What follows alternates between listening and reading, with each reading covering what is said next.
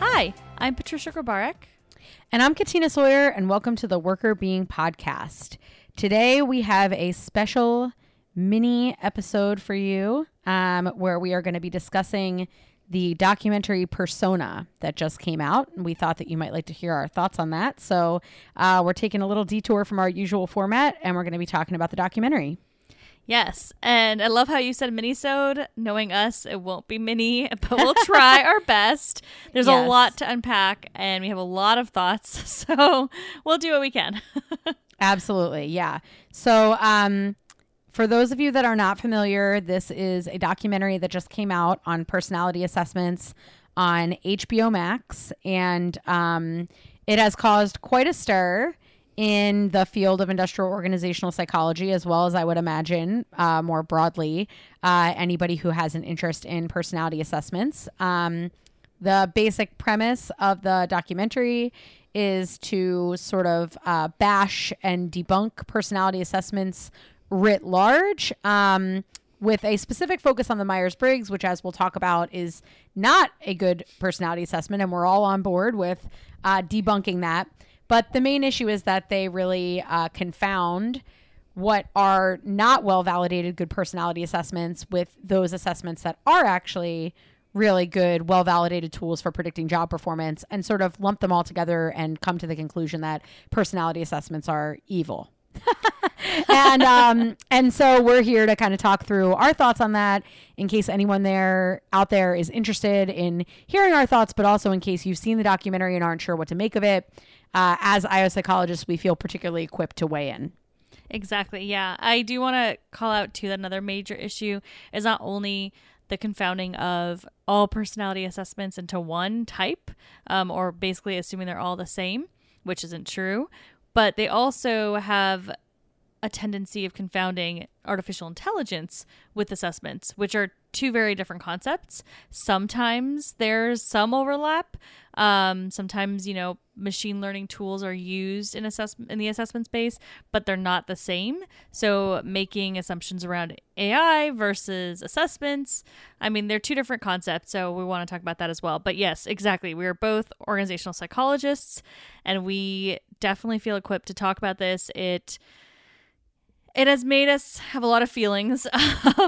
And as a podcast that really focuses on sources and science and in organizational psychology specifically, we thought it was important to bring up because one of the big problems here is that there's a lot of information and a lot of sources and data that have been completely ignored or left out of the documentary, which makes it hard to really make sense of what they're trying to say if you don't have the background that we have.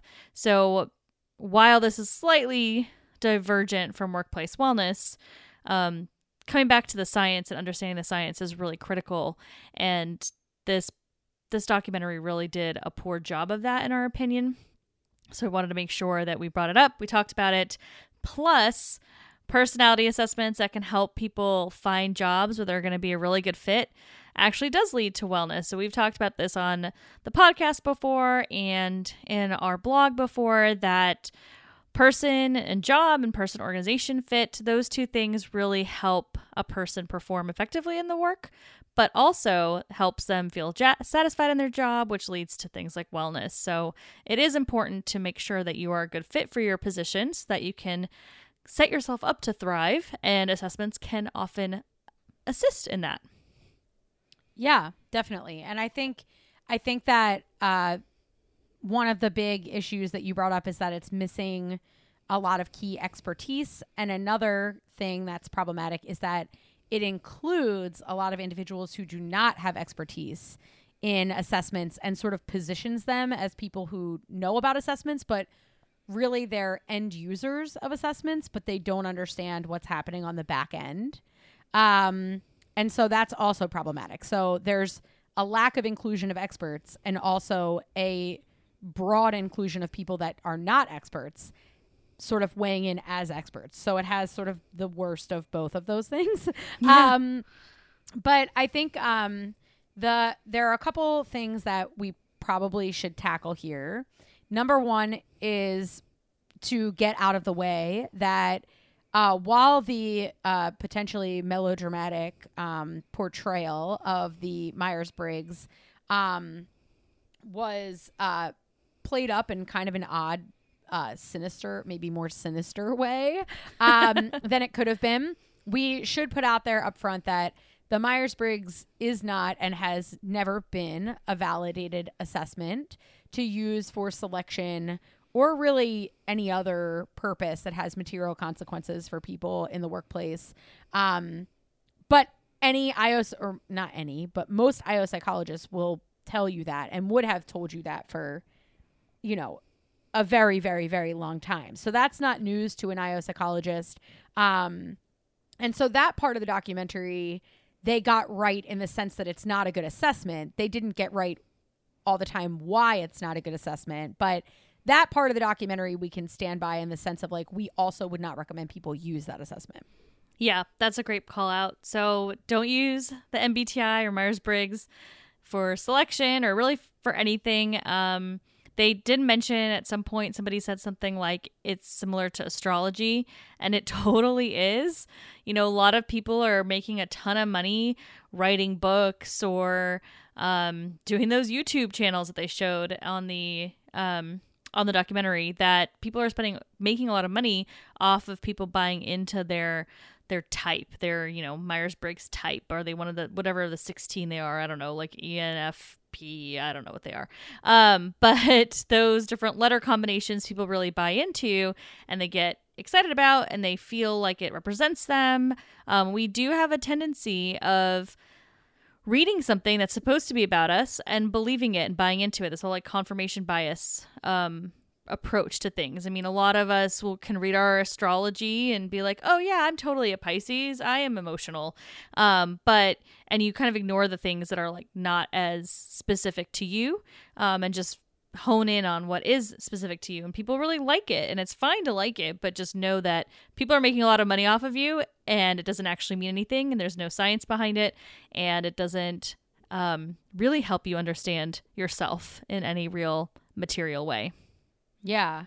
Yeah. And I think it's important to say, okay, so how do we know that Myers-Briggs doesn't really do anything? And then that can help us to explain potentially why they get wrong other assessments that they sort of lump in with Myers-Briggs in this documentary as also not doing anything, even though they do. So there are a couple of things that need to be true about an employment assessment in order for it to be valid, legal for use, first of all. And we can get into this later, but one of the things that the documentary really fudged up royally was that the point of validating assessments and integrating personality assessments into selection processes is to ensure that you're not making judgments about people based on demographic characteristics or any other characteristic that's not actually associated with their ability to perform on the job.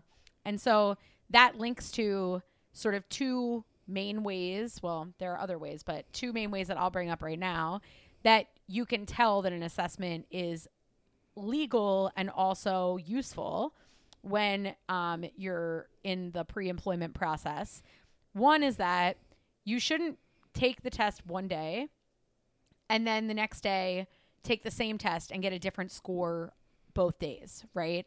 If you're a good fit for a job, the test should be telling you that you're a good fit tomorrow and the next day and the following month and a few months later, right? Any test where you take it and you could get one score one day, another score another day, that test is not great for being predictive of employment because it's unstable. It's an unstable predictor. So that's called test retest reliability.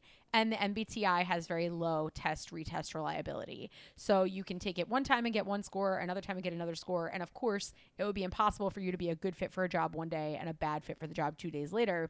So that's one thing, that good personality assessments have good test retest reliability. MBTI has bad test retest reliability. And the second big thing is that they need to actually predict performance on the job. So good, scientifically validated, and that's what the word validated means, assessments will actually correlate highly with your ability to do the job that you have been hired or you're going to be hired to do. And the way that we see if that's true is that we actually test that as a hypothesis. So you have a job that you think requires some personality characteristics. You find assessments that tap into those personality characteristics, and you actually measure to make sure that people that score higher on those assessments actually tend to perform better on the job. If you can't make that link, then the assessment's not validated for use on the job. So the MBTI is also not predictive of performance on the job, which makes a second sort of strike against it for use as a validated assessment, whereas other personality assessments both have good test retest reliability and actually predict whether or not someone will be a good performer on the job, which is why they're allowed to be used as objective legal criteria for selecting people. And I think it's important to note that, really strong assessments out there, different vendors that have them, they have all of this documented specifically for legal purposes, and then also to make sure that it's working properly. Ethical organizational psychologists are going to spend that time and test everything before they deploy it.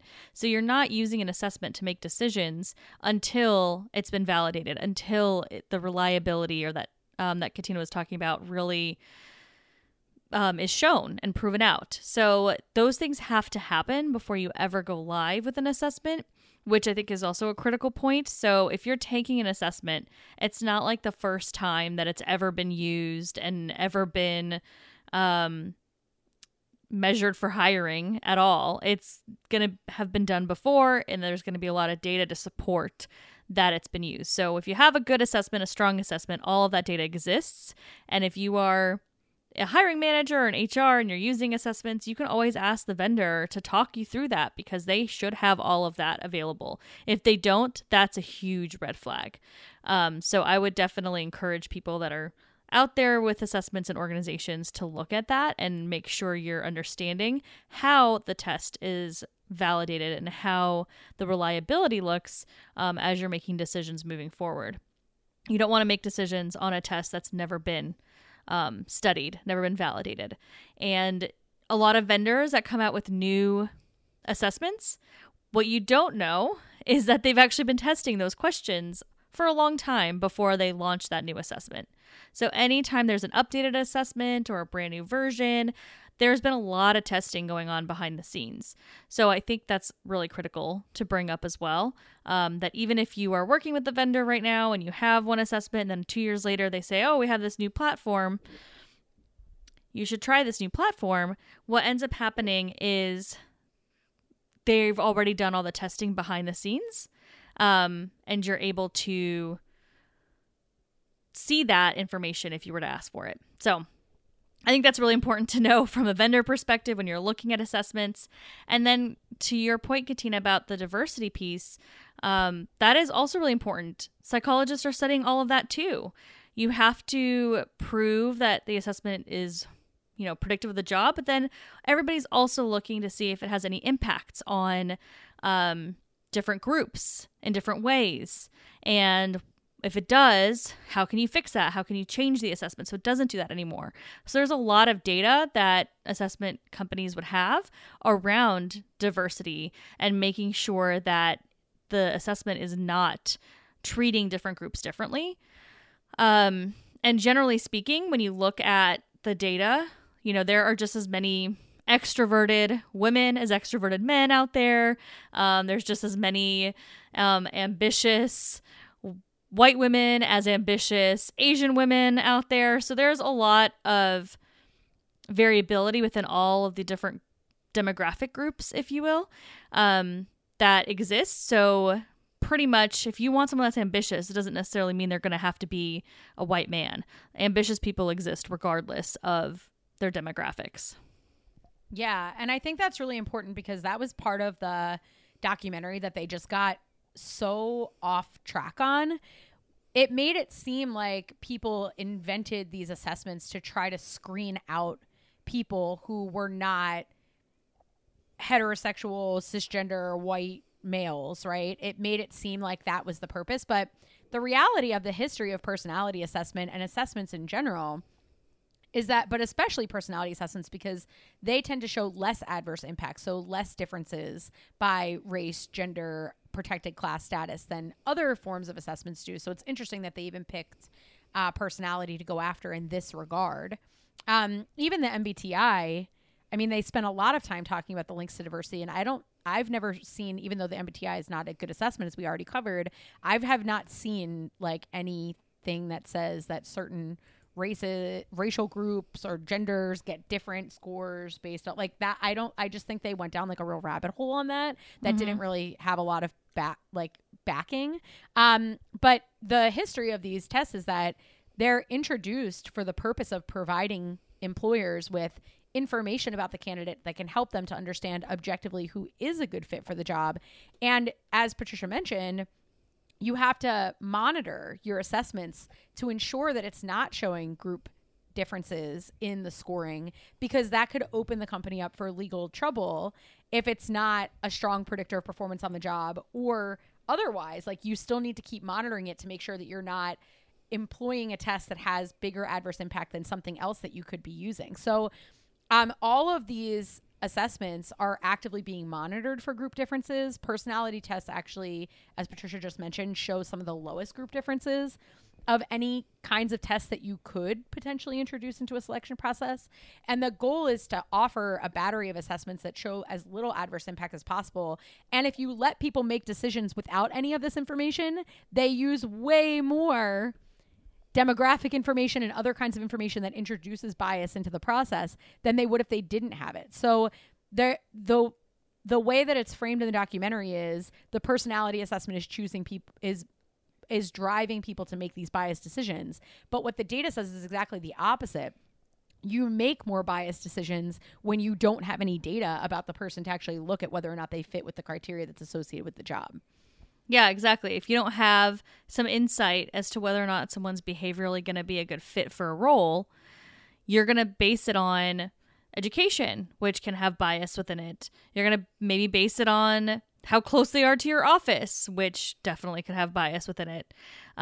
You might base it on name. If you can pronounce a person's name, you're more willing to do it, to talk to them, right? You may not even think about these things, but there's a lot of different information that's coming your direction that is associated with some of these demographic differences that you could be making decisions on. But if you have something right up front that tells you, hey, this person would be a really great fit for the job, you should talk to them, then you will talk to them, even if they are maybe from a school that you wouldn't normally look at, or have a name that is challenging for you to pronounce or whatever. You might still look at them and talk to them because now you have some information, some insight that tells you this person actually might be good. So that piece can actually help drive a lot of positive moves in terms of diversity, and just removing a little bit of that subjectivity in that initial screening phase. But it's also important to know that it's not the only piece of information, right? You're going to interview this candidate. You're going to have them go through other steps in the process so you can learn more about them. So it's also not just a pass or fail type thing, or it shouldn't be. It should be one piece of data in your decision-making process when you're hiring. So it might be a tool to help filter people to the top, but it's not necessarily a tool that's going to completely eliminate someone out of the realm of possibility of being interviewed if it's used properly. So that's also important to know. I think the documentary spent a lot of time acting like these are the reasons why people aren't getting jobs. But what they're forgetting is that there's a lot of candidates applying for jobs. So you're not going to get every single job you apply to. I mean, I can tell you that before I worked at Infor, I had applied to like hundreds of jobs, and I got Infor. I've got a couple of different callbacks and conversations, but the percentage was extremely low compared to the number of jobs that I actually applied to. So you have to think about the fact that there's a ton of other candidates that are also applying to some of these roles. And so you may be screened out, not just because of your fit from a personality perspective, but for a variety of different reasons, even just not getting to your resume in a system of thousands of people before they make a decision. So it's a challenging place to be in the market for sure, from a candidate perspective. But the reality is there's so many different reasons that can be associated with not getting jobs that has nothing to do with a personality assessment. Yeah. And they made it seem like, the personality assessment was the reason why these folks hadn't gotten these jobs, when, except for in one instance, the person got direct feedback that they had scored in the red on a personality assessment and that's why they hadn't gotten hired. Other than that, it was all conjecture that it could possibly be a personality assessment that made them not get the job. So that was problematic. And then it was also trying to make it seem like the algorithm is trying to highlight mental health challenges, but that's not true. We don't have anything in personality assessments that do that. They're not clinical assessments. And so that's really a totally separate type of assessment that you don't find and you could not legally use to hire people in. So there was a lot of confounding around, was it really the personality assessment that caused people to get knocked out of the process? Very unclear for most of the documentary. And then also making it seem like what it was detecting was something about their mental health, which also is not accurate. So there were a lot of inaccuracies there.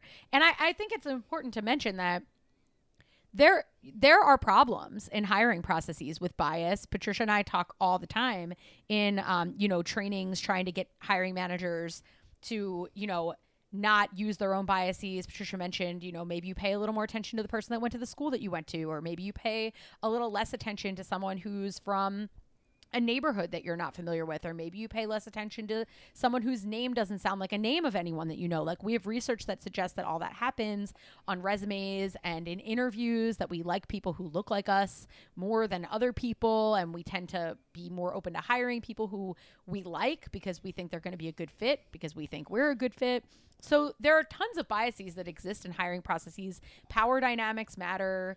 The part of the documentary where folks were trying to get jobs who had criminal backgrounds in some instances. Like, yes, there are all kinds of biases that exist in the hiring process against folks that have criminal backgrounds, against individuals who, have career gaps or lower educational attainment than they might have under other circumstances. Like, all of those things are problems, and we could talk about those problems, but the root of those problems being pinned on personality assessments is just very odd. A lot of what assessments try to fix, actually, is the natural biases that people put into play when they don't have good information about a candidate and they're just seeing, okay, who's in front of me and do I like this person? That's when you make the most biased decisions, is when you have no information about their fit to the job. And the objective data actually cuts down on that. So I think not only was it confusing in terms of, we're not actually sure how many of those folks actually got turned down because of personality assessments. They were saying that the personality assessments were tapping into things that they don't tap into. And then also they were highlighting some issues that occur in the hiring process that I'm sure people face that have, mental health challenges, criminal background, spotty employment experience, whatever that may be. Like, we could talk about all those things as like actual problems, but I would never, as an expert in this area, pin any of those problems on personality assessments. Yeah, I think that's a really great point. I think it's important to say validated and scientifically sound personality assessments, because there are instances where people will make assessments that are not good and will sell them, and people will buy them and use them. So it's not necessarily that we're saying that there are no bad tools out there. There definitely are bad tools, and you have to do your homework. If you're in HR, if you're a hiring person, you have to do your homework. There's a lot of homework you need to do to make sure you're doing the right thing. But if you're looking at a real tool and a good tool, and there's so many out there, you're not going to be encountering the issues that we just talked about. You're not going to be measuring mental health. You're not going to be seeing bias in a really major way. You're not going to be doing any of those things when you have a strong assessment in place. That leads me to the conversation around AI. So they had a person from HireVue on the documentary, and they talked a lot about AI. There was, I can't remember what her name was, but there was somebody that talked a lot about the challenges and the difficulties with AI. And those two issues, assessments and AI, are not the same. So assessments, if you have an assessment that's being used for hiring, there's a team of psychologists and psychometricians and psychometricians, by the way, are just like fancy extra statsy psychologists. And so they're working on a team to develop this, to study it. They're hands are in that assessment. It's not like they taught a computer to create an assessment and then just let it run wild. There's a lot of human interaction with that tool to make it function, to study it, to understand it, to write the questions. It's very, very much psychologist driven. It's not that assessments are created in a vacuum of AI. AI does have some of the bias issues that were described in the documentary. That is true. If you're training an AI tool to read faces and try to understand something about a person based on their facial expression, there can be a lot of bias based on what is being trained in that AI machine. So when you're looking at AI, when you're doing this artificial intelligence, you're training a computer to do something. So if you're looking at trying to understand a person's facial expressions, you're going to be showing this computer a bunch of videos of different people or pictures of different people. And if you aren't careful, if you do a bad job of this, you could train the AI to only recognize a white person's expressions versus, a black person's expressions. There could be some potential differences in the way it recognizes somebody of a different race than what it was trained on inadvertently. So there is a lot of potential for bias in the way AI is trained. So I think that is really important to know. And that, I think, is where some of the challenges with assessments comes into play, because there are definitely tech companies out there that do not have or organizational psychologists at all, or do not have ethical organizational psychologists on their staff, that are making tools based in AI that have not been researched and studied effectively. So they're definitely, again, they brought in HireVue, so I'm going to bring them up just because they were used in the documentary.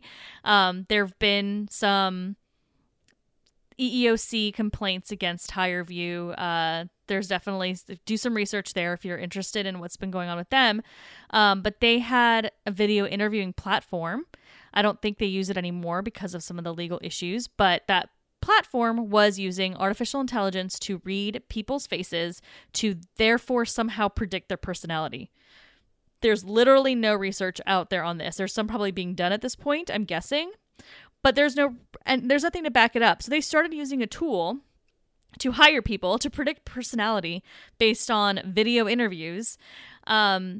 That was completely invalid. There was no data to support it. There's nothing there. And that is scary. And I completely agree with the documentary on that specific issue, but they didn't do a good job of clearly explaining what that issue is.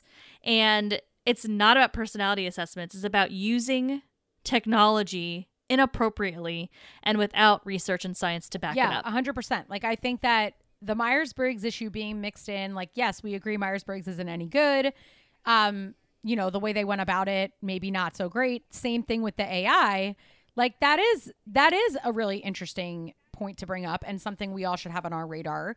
To be clear, any IO psychologist that I've ever talked to about those kinds of assessments would say there's no research based on that, right? So, and they've had legal challenges and they've already had to take away some of the features of that platform, right, for that reason. So it is scary, and you should always do your homework, as Patricia said before, about picking an assessment that has this validation information. That's why it's super important to do that. And, there are, whoever used that system and maybe got screened out of job, probably did get screened out of that job for no reason. But it's not like HireVue is this like massively used system that like all of these companies are using to detect your facial patterns and put you into a database and all that kind of stuff. Like, that's not the case. They're one company, and it should be on your radar in terms of trends to keep track of and make sure that, the science is always going first. But they sort of really conflated this idea of AI, big data, facial recognition, personality with really good validated personality assessments. Like, they throw the big five in there, and the big five actually is a really well validated set of personality assessments or basis for personality assessments. And then the Myers-Briggs, like, all into one sort of pot, never distinguished between any of them, and sort of made them seem like they were on equal footing, which then throws the whole personality assessment piece under the bus, when in reality, personality assessments generally, if you look at the full scope, are more dominated by validated personality assessments than not, in the sense of what people are using for selection decisions because of the legality surrounding it.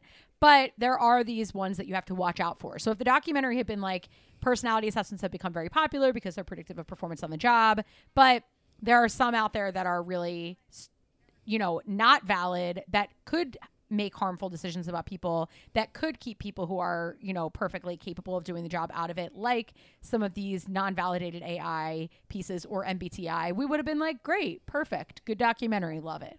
But that's not what happened. So I think the AI piece is another really good part to put in there, because similar to the Myers-Briggs portion of the documentary, they just sort of put all this stuff in a pot and mix it up, and they're not the same thing.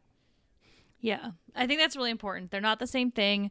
And to the point of that you just made about how most of the time they're good assessments that are out there, I would agree with that. And even like we mentioned with HireVue, they've taken away the features that were really scary. Those are not being used at this point. So if you get into a situation where you're having to do a video interview for a job, I wouldn't worry about it.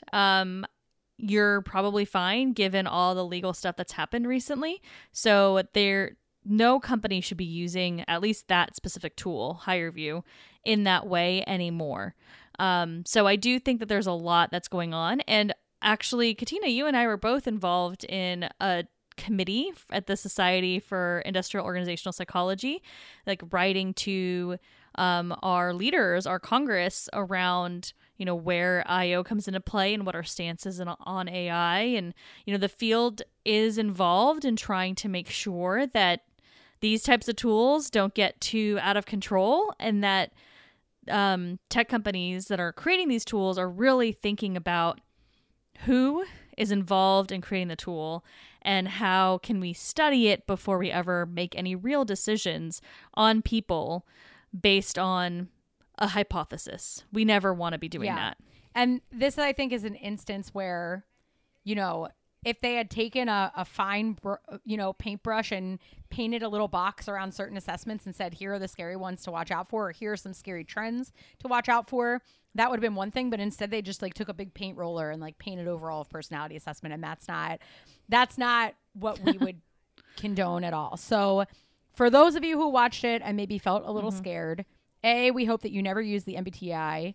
We hope that you stay away from anything that has to do with this facial recognition technology that's not well validated. But in terms of personality assessments overall, they're actually there to help you make better, less biased decisions about candidates, and not to introduce bias into the equation. And IO psychologists and organizational psychologists more broadly generally are doing the jobs that they're doing to help you find people who are a good fit for the job from an objective perspective, and are actively working with companies to ensure that they're not introducing tools that have adverse impact against any group that's protected class or otherwise, as that assessment is rolling out. So the intention of these is positive to help you find the right person for the job. And it also has a much more positive orientation towards diversity, equity, and inclusion than the documentary made it seem. So, tread carefully, but the documentary sort of suggests to throw the baby out with the bathwater, and also makes the bathwater seem very sinister. Or I guess it makes the baby They definitely made it seem... Yes, exactly. They made it very dark. Yeah, a lot of the music and, like, was the scary. crying baby for no real reason. The Myers-Briggs. It was just like a whole mood, and I was like, okay, yeah. I understand that people totally misuse the Myers-Briggs. That's bad, but like, she didn't create it, from what I understand, for like evil purposes. It just seemed like there was, the science on assessments was not yet where we are right now. And so she made a little thing that she thought would be good, and then found out she could sell it for a bunch of money. And, that's not great, but it's also like, we had like Freud and stuff, like saying a whole bunch of stuff that's like completely non-testable. We don't know. So anyway, there's like a lot of, I just think it was like totally like overblown in the horror department there as well. I totally agree. It was very dramatic. I do also want to call out that not only are assessments good for employers finding candidates that are a good fit, I do think it's important to note as an employee or as a candidate on the market that it helps you too. Because if you get into a job where you're a poor fit, you're not going to be happy and you're going to be more likely to leave or get fired. And do you really want to get fired? I know I don't ever want to get fired. That sounds awful. And I know it happens to people. And there's no reason for you to be putting yourself in a situation where you're not going to succeed. So I think that's also really important to know. Just the goal is for both parties, the company and the employee, to find a good match so that you both can thrive and be successful. Ideally, it's a win-win for everybody. So if there is a job that you don't get and you think it might be because of the assessment, while that sucks, and I know that in some cases, you might be desperate for a job and there's a whole other, there's obviously a lot more there. But if you are open and able to be interviewing with different roles and things, you've got a lot of different opportunities out there, the better the fit, the better for you in the end. So I think that's also, I think that's important just to think about and make sure that you're cognizant of. And on that note, being honest on an assessment is also really important. So that was one thing that did come up in the documentary that was a little bit concerning, was when they were talking to that Hope, I can't remember what it was called, the Hope House or something. Something where that group school, where they were working with like maybe it was the Hope School, but it's where they were working with folks with criminal backgrounds. That made me a little bit nervous and disappointed because they're teaching people to try to game the assessment, but there are certain things in place in the assessment itself, usually, to see if people are trying to game it. And that is intentional because if someone's trying to falsify who they are, obviously that's not a great thing. That's not a good look as you're trying to come in as a new potential employee. You don't want to be lying right off the bat. So there are flags for that. And also, depending on the type of assessment you're taking, it's not always the case that you should be more of something or less of something. Sometimes being a certain amount of a different characteristic is best. Maybe you need to be moderately ambitious. And so if you try to game the system, you could actually be gaming yourself right out of a job and then put yourself in a situation where you're not getting jobs, not because you wouldn't be a good fit, but because you tried to tell the system you are a certain type of person when you're actually not that type of person. So that was disappointing because I don't want to see people trying to game it and then messing it up for themselves. The best way to go into personality assessments is to just be honest, because they're not looking for one specific type of person. Not every single job needs the most ambitious, extroverted, conscientious, etc. person. Each job is different and unique and is probably looking for something specific to that and I think role. To that point, there are plenty of places in the hiring process that you could face discrimination. You could face discrimination in an interview if someone asks you a question about whether or not you plan to have children. You could face discrimination in a hiring process when someone finds out that you have a criminal background and then rescinds an offer. You could face discrimination in a hiring process when you request an accommodation for a mental health issue or a physical disability and someone rescinds your offer. You could face it if you tell someone that you need an accommodation for religious purposes and they rescind your offer. So they're all, or you reveal this information in an interview and you feel like you didn't get the job because of that, or you hear someone say something during the interview process or at any other point in the process when you're a candidate that makes you believe that hey, they found out that I'm bipolar and it seemed like that was an issue, and that is the reason I think I got kicked out of this process. All of those are valid and they all happen. So it's not that the hiring process is like some utopian place where discrimination doesn't occur. So if you think that you face discrimination in the hiring process, it's perfectly reasonable and legitimate to flag that up. But the place where that usually happens is not in a personality assessment, because they're not looking for those things as the documentary made it seem.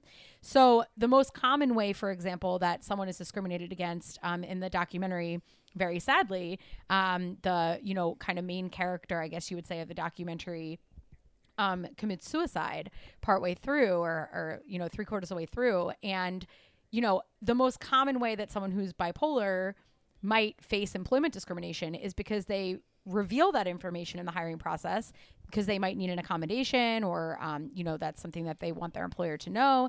And at that point, the employer actively uses that information to screen them out of the process or to rescind an offer. That's when people most likely face discrimination. So in no way are we saying that people don't face discrimination in the hiring process. 100% they do. It's just that the personality assessment is not the place where that happens because there is no indicator for any of these mental health issues in these assessments. So there would be no way for someone to take the assessment and they would know, oh, this person's bipolar, I'm screening them out, as it made it seem in the documentary. The place where people are more likely to face discrimination is that you reveal that information and then you face bias in the process. And if you face that, you can file that with the EOC, and we would urge you to, you know, file those cases and make your story known. It's just that the place in the process that they're placing the blame on is not really accurately the place where usually these things come out. Yeah, I think that's a great call out. It isn't usually there. It can be. From time to time, there are bad assessments out there. But for the most part, we see that discrimination happens in a different place in the process. And definitely think that should be flagged. You know, I recently moved away from being an assessment vendor, so I feel like I'm coming from a place where I've been in this space a lot, and you know, we've seen clients go through all sorts of different issues. And before that role, I was an internal HR person, and I've seen people upset about assessments for all sorts of different reasons, but it always ended up not being the assessment as the problem. And I think that's really important to remember is if it's a strong, valid, solid assessment, if you file a complaint with the EOC, most likely the issue will be resolved elsewhere. There will be a problem that maybe occurred elsewhere than in the assessment itself. Yeah, but it is important to keep an eye out if you do see something wonky like a facial recognition piece. It is important if you are in HR to make sure you get all of the information from your vendors about validation and understand that, you know, have them walk you through it. Totally fair and important to do your, you know, do your due diligence to understand the assessments that you're using. But just don't be so scared of them. They're actually there to help everybody involved.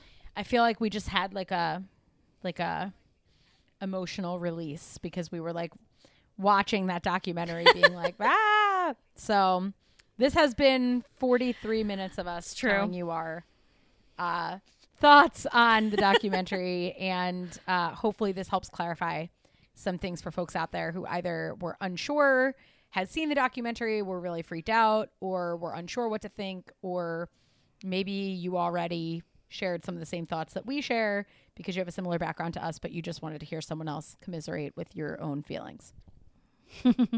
Yes, terrible job at keeping this at a mini-sode, but we appreciate everyone's patience with us and our thoughts, and hopefully this was helpful. Hopefully you learned something, and just remember as you're watching documentaries in the future to check your sources. This was a nice reminder for us too.